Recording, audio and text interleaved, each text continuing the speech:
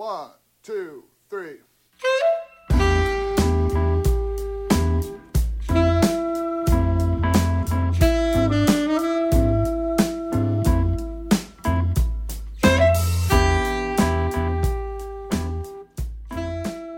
Welcome to Live Mic, Best of TPL Conversations, our regular Toronto Public Library podcast series featuring curated discussions and interviews with some of today's best-known and yet-to-be-known writers, thinkers, and artists recorded on stage at one of Toronto Public Library's 100 branches.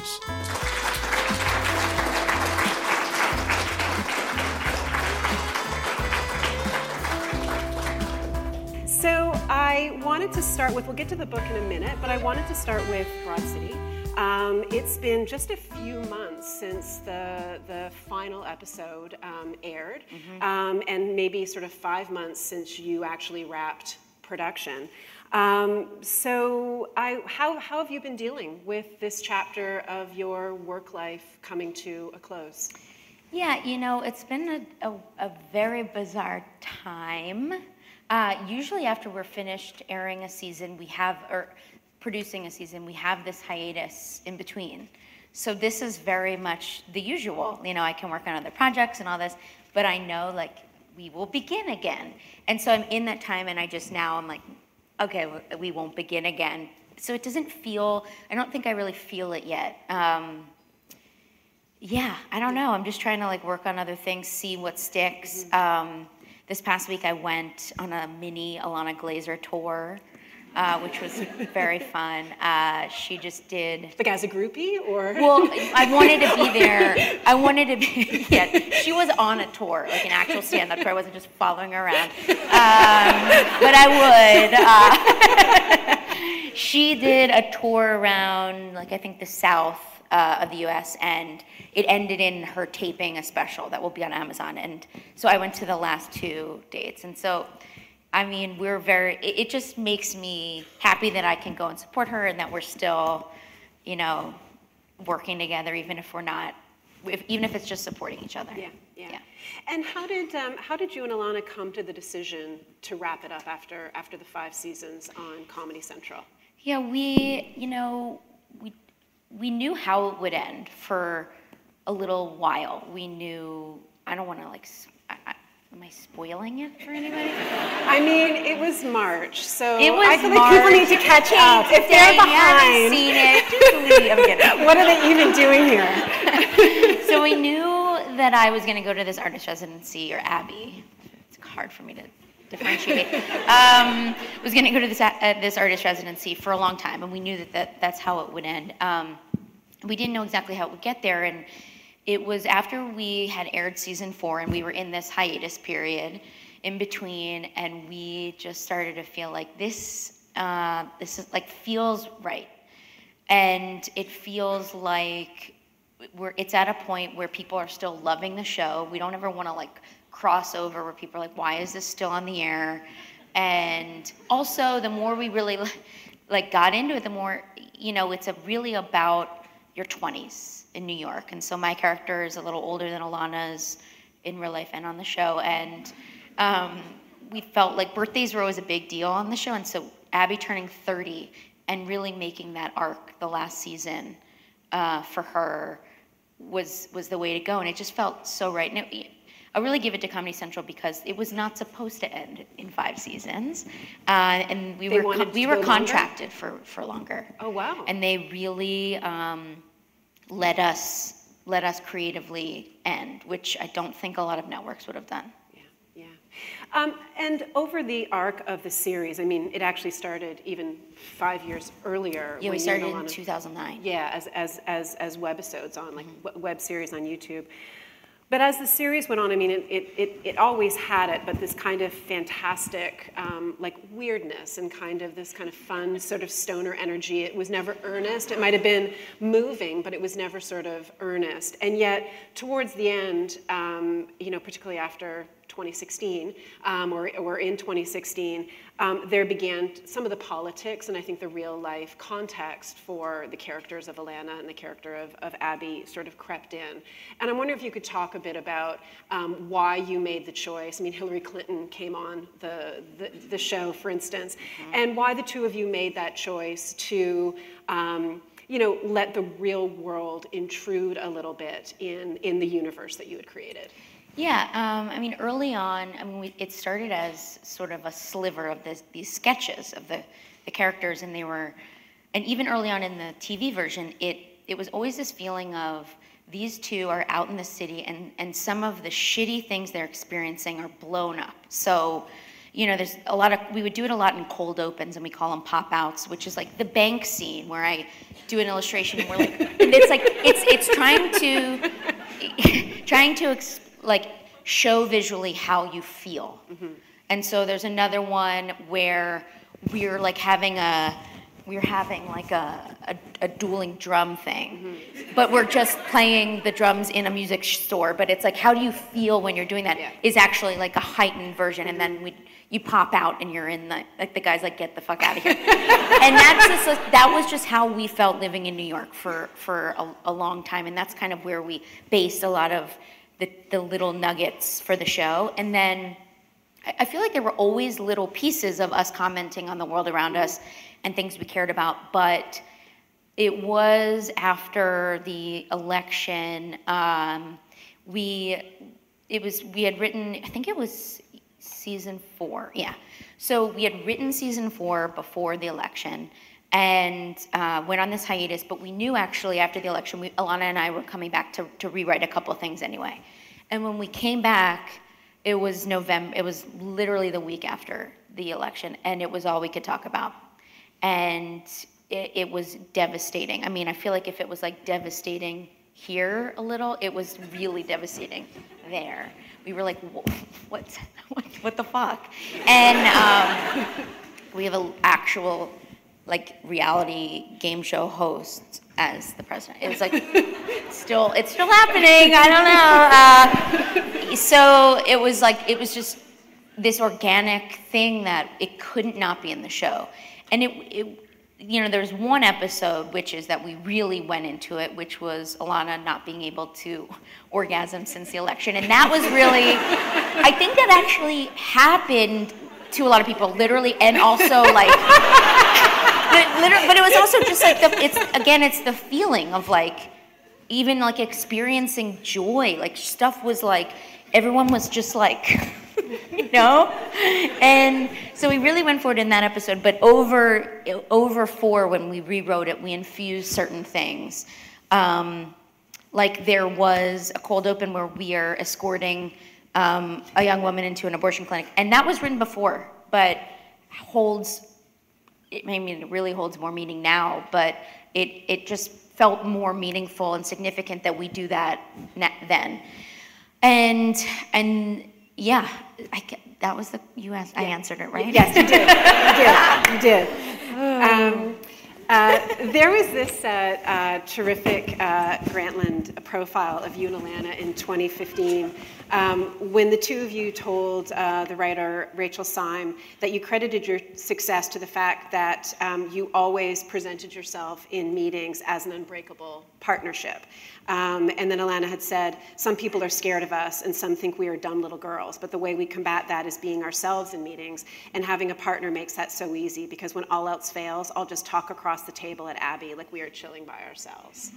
And I thought that was so significant there are so many creative people for whom a partnership is not a welcome thing, that they don't want to collaborate, they're not interested in sort of, a shared vision with somebody else.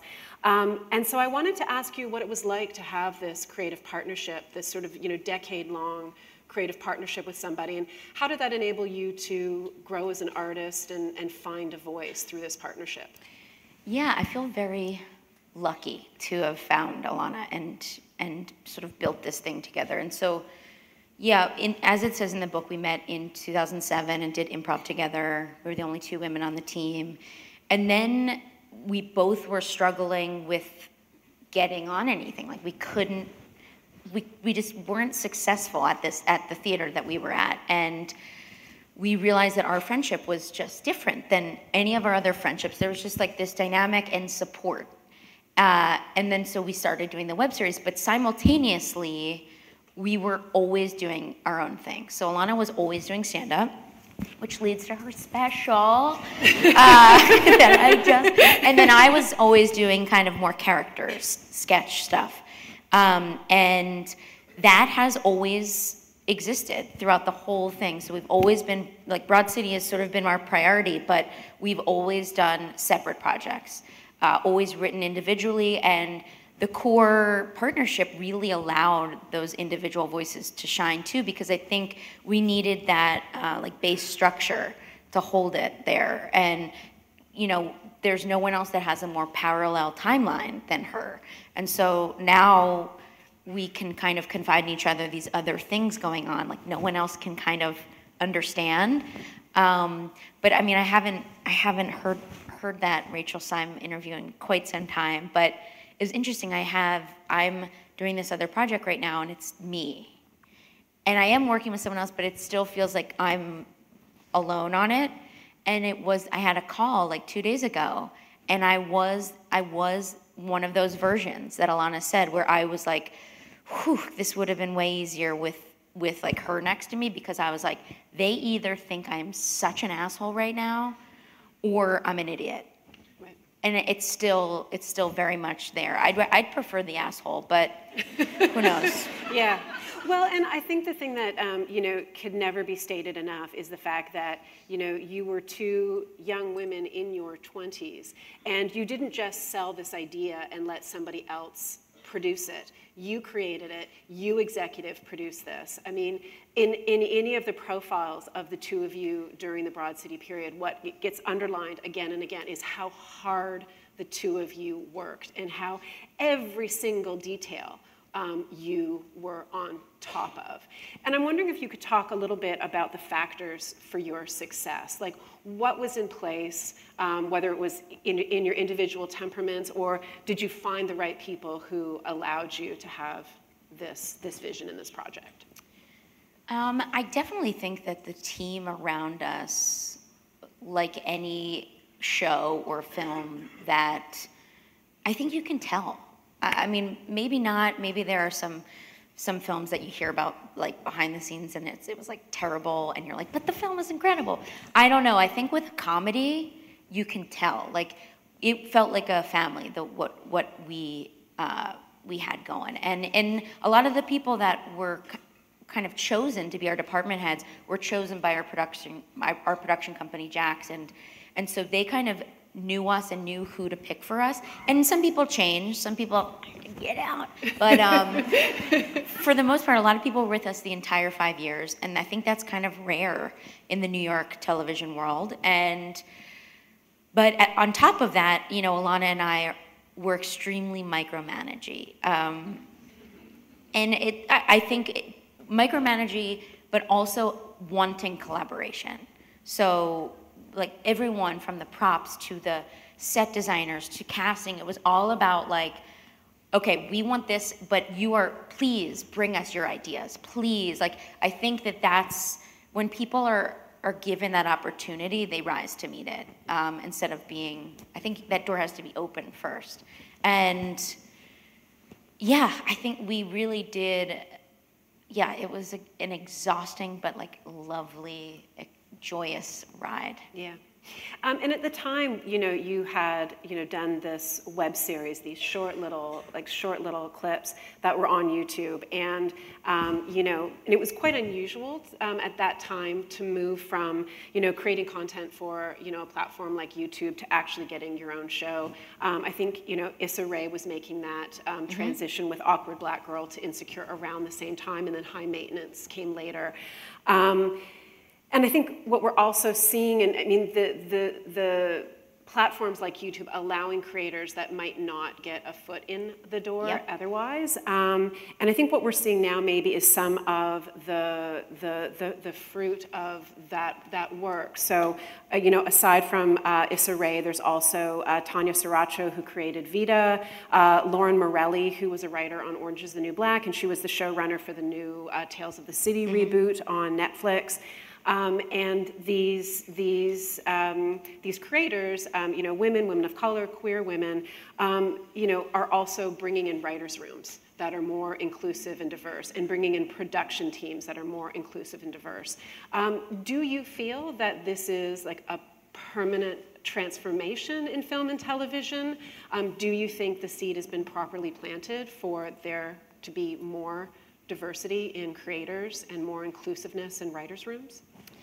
I do. I mean, it's hard to say because I still feel like there's so much more to do and so much more to change in that aspect. But I do. Alana and I we were a little bit sheltered in our creative experience. We were in New York, and most TV and film is in LA, and we were a little out of the business. But it definitely is the more diverse creators that are given the reins, the more diverse everyone below them will be. And that is without a doubt. So, I do think it is changing, but I still also think that there's endless stories of people being like, well, there's already one gay show on our network, so, well, there's already one black show on the network, so we can't do anything about it. And it's like, I don't think you can. What are we talking about? Like, it truly is every other, there can only be like one or two, but it's never like, we already got our straight white man show. We can't do it. It's like truly never been spoken, but that is like, there are a lot of those. Yeah. I actually, where was I? I was online. I was on the plane yesterday. I was like, what screen was I on? That's where I visit mostly. And I was looking at like the TV shows on the plane. Mm-hmm. Guys, Air Canada is dope. Yeah. Like, I don't know if I've been on like a nicer flight. Our show was on the TV. That's never a thing. Truly, I've never seen Broad City on a plane. I was like, okay. I didn't watch it. I was going to say, did you? That'd be fucked up. Can you imagine if you were like, they were watching their own show? Into it. Maybe on the way back, right? But I was scrolling and I was like, fuck. Like, there's all these rebooted shows, or they're like where the cast is just white people, and I am a white person, so I'm like easy for me to say, but it's just like, it still is so like every so often you get that. So there are just thousands of shows now, so I think there's more diversity, but there's a lot. I just think there's a lot more to do. Right. Yeah. There was another interview right at the end, back in March, right as the show was wrapping up, with Dave Itzkoff at the New York Times. And New York Times is a big interview. Yeah, I was going to say, I just wanted to drop that in. No big deal, whatever. And the two of you were talking about the queerness of the show, and you had said, I feel like our show has been so queer from the get-go, and then Alana said, queerer than we knew, behind the scenes, in front of the cameras, everyone who works with us has gotten queerer and queerer in the past 60 years. So how queer did it get? Rachel.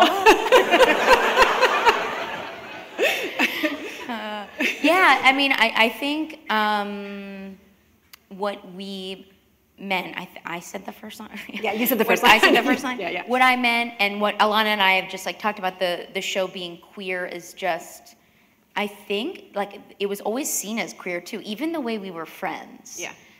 But the friend, I don't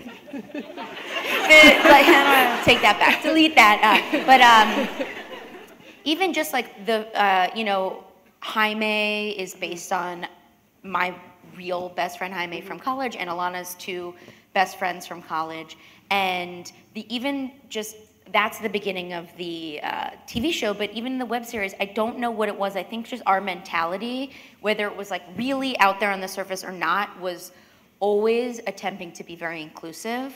And I think that we've probably, probably tripped up a little bit with that, but every once in a while. But that was always our intention, to be as inclusive as possible. And as the years went on, Alana Wexler is obviously like the most fluid, the most, she's so fluid that she's like homophobic. I'm not kidding, but she is so anti-racist that sometimes she does border on racism. But it's always coming from like good intention. Like it's never.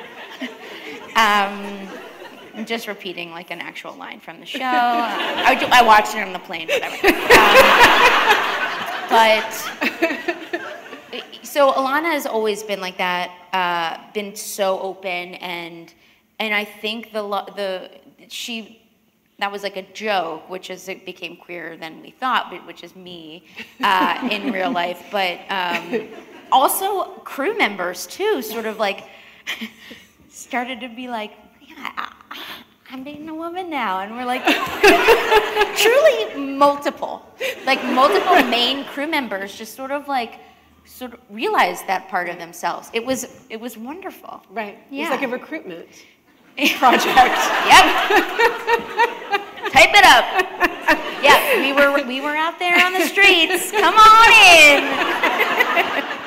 No, I think just because the space and the crew and the set was so, like even the straight dudes on set, like just their mentality became queer, and they just became more aware of queer people, and so they were, it was just like a very loving set. Yeah.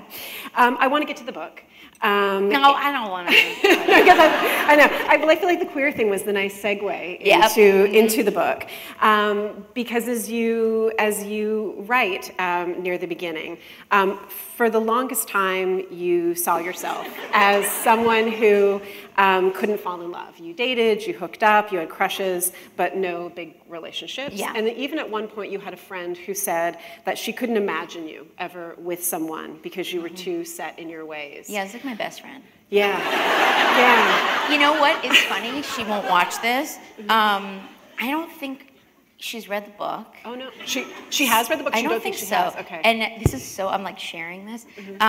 Another friend told her about that. Like another friend knew it was her and was like, did you read Abby's book? And then I don't think she even knows she said it. Huh. It's very interesting. Yeah. It's so interesting when someone like doesn't know they like really impacted you with a line.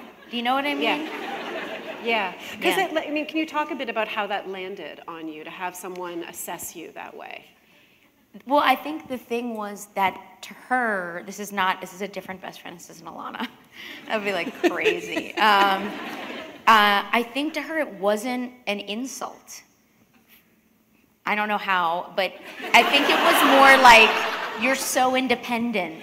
Like, I can never, I don't know. There's a part of it that's like, it's gotta be. But it was, I mean, she said it so long ago. It really stuck with me. Yeah. And then when you did fall in love, deep love for the first time, it was with a woman. And up until that point, you had kind of been open to the idea that you could be attracted to a woman, but you hadn't sort of pursued that attraction. And you write that, looking back, you said, I wish I'd questioned myself in the world I grew up in more. And another point in the book, you say that you regret not having hooked up with a woman in art school, where everyone hooked up with I think everyone hooked up with a girl in art school except for you, maybe. I don't know. What the fuck? Right. I truly am like, is that my mic? No, I think it's a motorcycle or something. No, I truly am like, what a waste of fucking time. What was I doing? Yep. I'm mad about it. So what held you back? Like, what was it that was a barrier to you questioning the world or imagining yourself with a woman at that time? I think I I don't know. I think in college I was like, if anything ever happens, here we go. And it like didn't.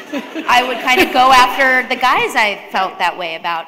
I don't know the age range in here, but I'm 35. Yeah, yeah. But I feel like my age is the last like generation that could even like somehow go through their life as a kid and in their 20s and not question their sexuality in that way. Maybe I'm wrong and I'm like a fucking idiot, but I feel like it was just like there were 2 out gay guys in my grade up until high school. No one else. It was like Will and Grace. Mm-hmm. That's it. Mm-hmm. And I'm like, well, I'm not Will, or like it just didn't make me like. I don't know. It feels like a bizarre thing to kind of. I guess I was 32, and I was like, what the fuck have you been doing? Like, you're kind of just coasting. And I also was like working a lot. I write about that a lot, how I'm a workaholic, and I think that allowed me to kind of not focus on my personal life. So I don't know, but yeah, I wish that I had like examined myself in that way. I think that younger people now, in a great way, there's so much content that it's like, oh, yeah, that's me. Yeah. You know, I'm like, what a... And it also makes so much sense that why Alana and I, like, Alana is like the Sherpa into... But she's also married to a guy. She's married to a blonde man. But like, in the best, they're like the queerest straight couple. Right. Or I don't even know if that would say that. They let them label themselves. Right. Yeah. So there's a moment in the book when you describe kind of the like recognizing when you see this woman, that there was this recognition of, oh, that's I think I'm attracted to this person. I have this feeling. But then there was also this beat of hesitation. You write about the fact that you had gained a lot of confidence, like with guys, that you would feel really comfortable. You had sort of a really good line. Pickup line. Still my pickup line. What can you say? It's not a pickup line. It's hey. Hey, I think you're adorable, or you're like something of that nature. Like, do you want to get a drink? No pressure. That's it. Yeah. But truly, that like takes people. Like, it's like jarring to people because it's also like, I'm not in love with you. I just want to get a drink and get to know you better. I might not like you after, but I was very much in the mindset of, so when I turned 30, I was like, fuck this. I'm gonna like just ask any guy out that I was interested in. And I did it, and I was like, okay. And then I was, I write about it in the book. I was at this birthday party, and I was talking to this guy that I had just met, and I was like, okay, what are we talking about? Whatever, no. And then I was like, I was kind of only seeing her in the party, and then I went back up to my hotel room, and I was like, oh, if she was a guy, I would like text her immediately and ask her out, like all the other guys. And then I was like, what am I doing? Who cares? Like, it was really as simple as that. It was truly as simple as I completely wrote the character Abbi to have in the show. And it was, it wasn't fully like me being like, I'm interested in women too, and blah, blah, blah. It felt very specific to her at the moment, but it was just a simple thing of like, I feel this way about this person. Why would I not go after it? And I do feel like I kind of struggle with that a little bit because I feel bad that I didn't struggle with it, if that makes sense. Like, I feel bad that I came to that at a point in my life where I was like, I'm surrounded by queer people. I feel accepted, and this isn't something I'm like in any way ashamed of. And I do feel like I somehow like, I don't know if that makes sense. Yeah. Yeah, that it wasn't tortured. It wasn't tortured, and yeah. As it, I mean, I think I that's wish it wasn't. Yeah, for anybody. For anybody, Yeah. but I feel very lucky that I don't know, that's my story, that's my version of it, but I didn't struggle with it my whole childhood and everything. Yeah. And so then you have your big love with this person, and then it ends. And you're devastated, and so you decide that you're going to embark on this 3-week road trip by yourself from New York to LA, and that becomes this book. Yeah. So when you set out to go on this road trip, what were you hoping to get out of it? What were you hoping it would help you do in terms of getting over the relationship or reckoning with the relationship? Yeah, so we were shooting season 4 basically right after I was broken up with. I wonder if you can see it. But it was like really crazy time for me. Yeah. But also, thank God I was working on that because I was totally distracted and overwhelmed with the show and work and everything. And so it was almost ending. Like we sit and edit the entire time, and the edit was going to be over. And then I was like, what do I don't want to just be sitting in this still. And so I was like, I need to go on a vacation, but I can't, there's no way I want to go and sit on a beach or I will be miserable. And so I was like, I'm going to sell a book.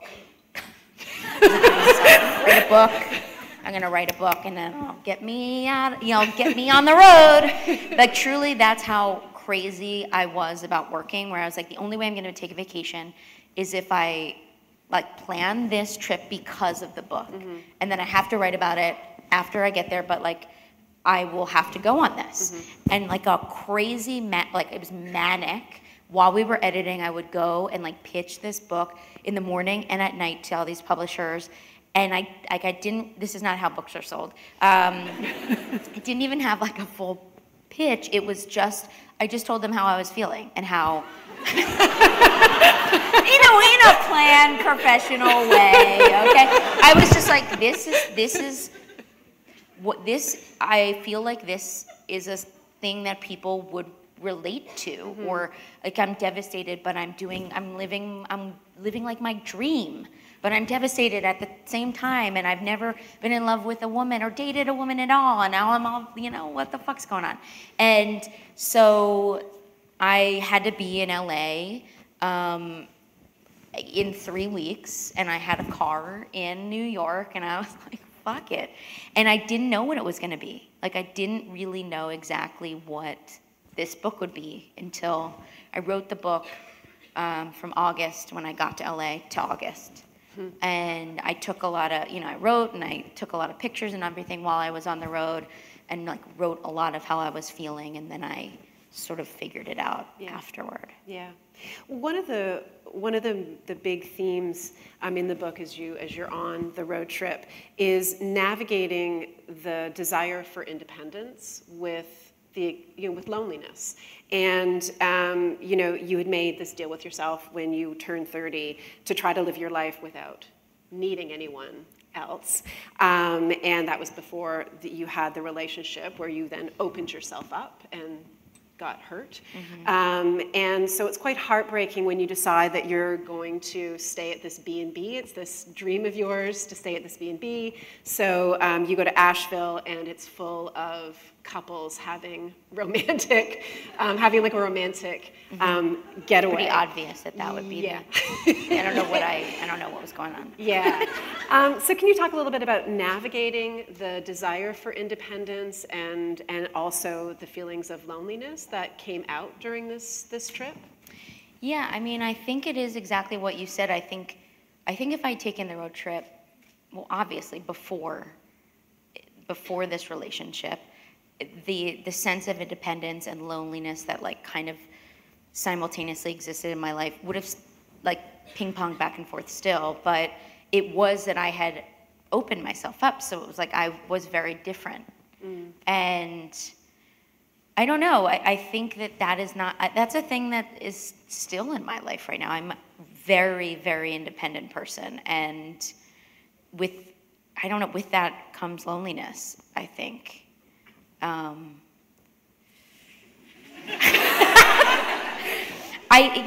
mean, the bed and breakfast was just hilarious. What an idiot. Also, I'm not a fan of bed and breakfasts. Like now, I'm like, I don't think I would go even if I was going with somebody. Yeah. It's a lot. There's a lot going on. You are right up on. It's a lot. Yeah. You know? There's no what privacy. was I doing? No. Asheville was the place for me to do it. There's truly like tons of them and tons of like verandas. But yeah, I don't know. That question is something that I continue to kind of struggle with because I don't know. There's this really terrific essay near the end of the book, and it's this piece where you're kind of imagining all the scenarios in which you will bump into your ex again for the first time after the breakup. Mm-hmm. And it was so relatable. I feel like everyone has kind of gone through this process. You talk about like, what if you bumped into her when you were sweaty after a workout? What if you bump into her when you're in a bookstore and you're not holding like Rebecca Solnit collection, but you're holding like a Guy Fieri cookbook? Yep. What if you had a bad haircut? It can happen at any moment. Exactly. So can you talk about some of the sort of the fears and imaginings that you had when it came to writing that essay? Yeah, so that essay comes toward the end of the book, mm-hmm. But actually when I was sitting down to write it, which writing a book about yourself is the hardest thing you can do. It's just very scary, and I was writing a lot of it in LA, or I was going back and forth still, and I was just like, I'm used to sharing so much of myself in a certain way on Broad City, but I get to hide behind the Abrams of it all. And she's also a very heightened version of me. And so I think we've spent enough time together, you guys can tell we're very different. But, there are differences. I get to wear my emotions kind of on my sleeve and like bumble around a little bit as Abbi on the show. But in this I really intended to be more me. But that essay is written in this very stylized way. And it was actually the first essay I wrote in the whole book because I don't know, once I found it, it was so relieving to get to like play out all these scenarios, and some are completely ridiculous. My favorite one is, what if I, decide to go on a trip and I want to go scuba diving, and I just decide to take this scuba diving lesson where you have to go into the pool, and like I could do the whole thing, and I get the thing, and I'm under the pool, and what if she is down there? She's taking scuba diving lessons too, and like we're down there. How could I explain that? Like I don't even have a trip plan. Like I don't know. Like how could I explain all that? And so. It just was like really fun and cathartic for me to like, because it is such a scary thing. I think everyone, whether you have this kind of a situation with an ex or like an ex-best friend or like someone you grew up with, or there are these people out there living and you're like, any moment here, this could get fucked up and I'm not prepared. And so I was like, this is so... I don't know, it just felt good for me to write it, and I felt like that would be good for other people, like so relatable. And, my mom read it, and she was like, this is so great that she's so happy, and you're so happy. And I was like, this is, no. Like, and I think, like, some people didn't get the tone of it. Like, I also read the book on an audiobook, and you really get the tone of it if you listen to that chapter. Some are more stylized, but... Yeah, I don't know. It's a tough, you gotta kind of always be your best self, I guess. Always be ready. It could be happening to some of you right here. After we're done, someone might be here that you don't know is here. And listen, y'all look great. I know. Everyone's it's gonna be okay. Really good. Their hair looks good. They all look cute. I know, it's true.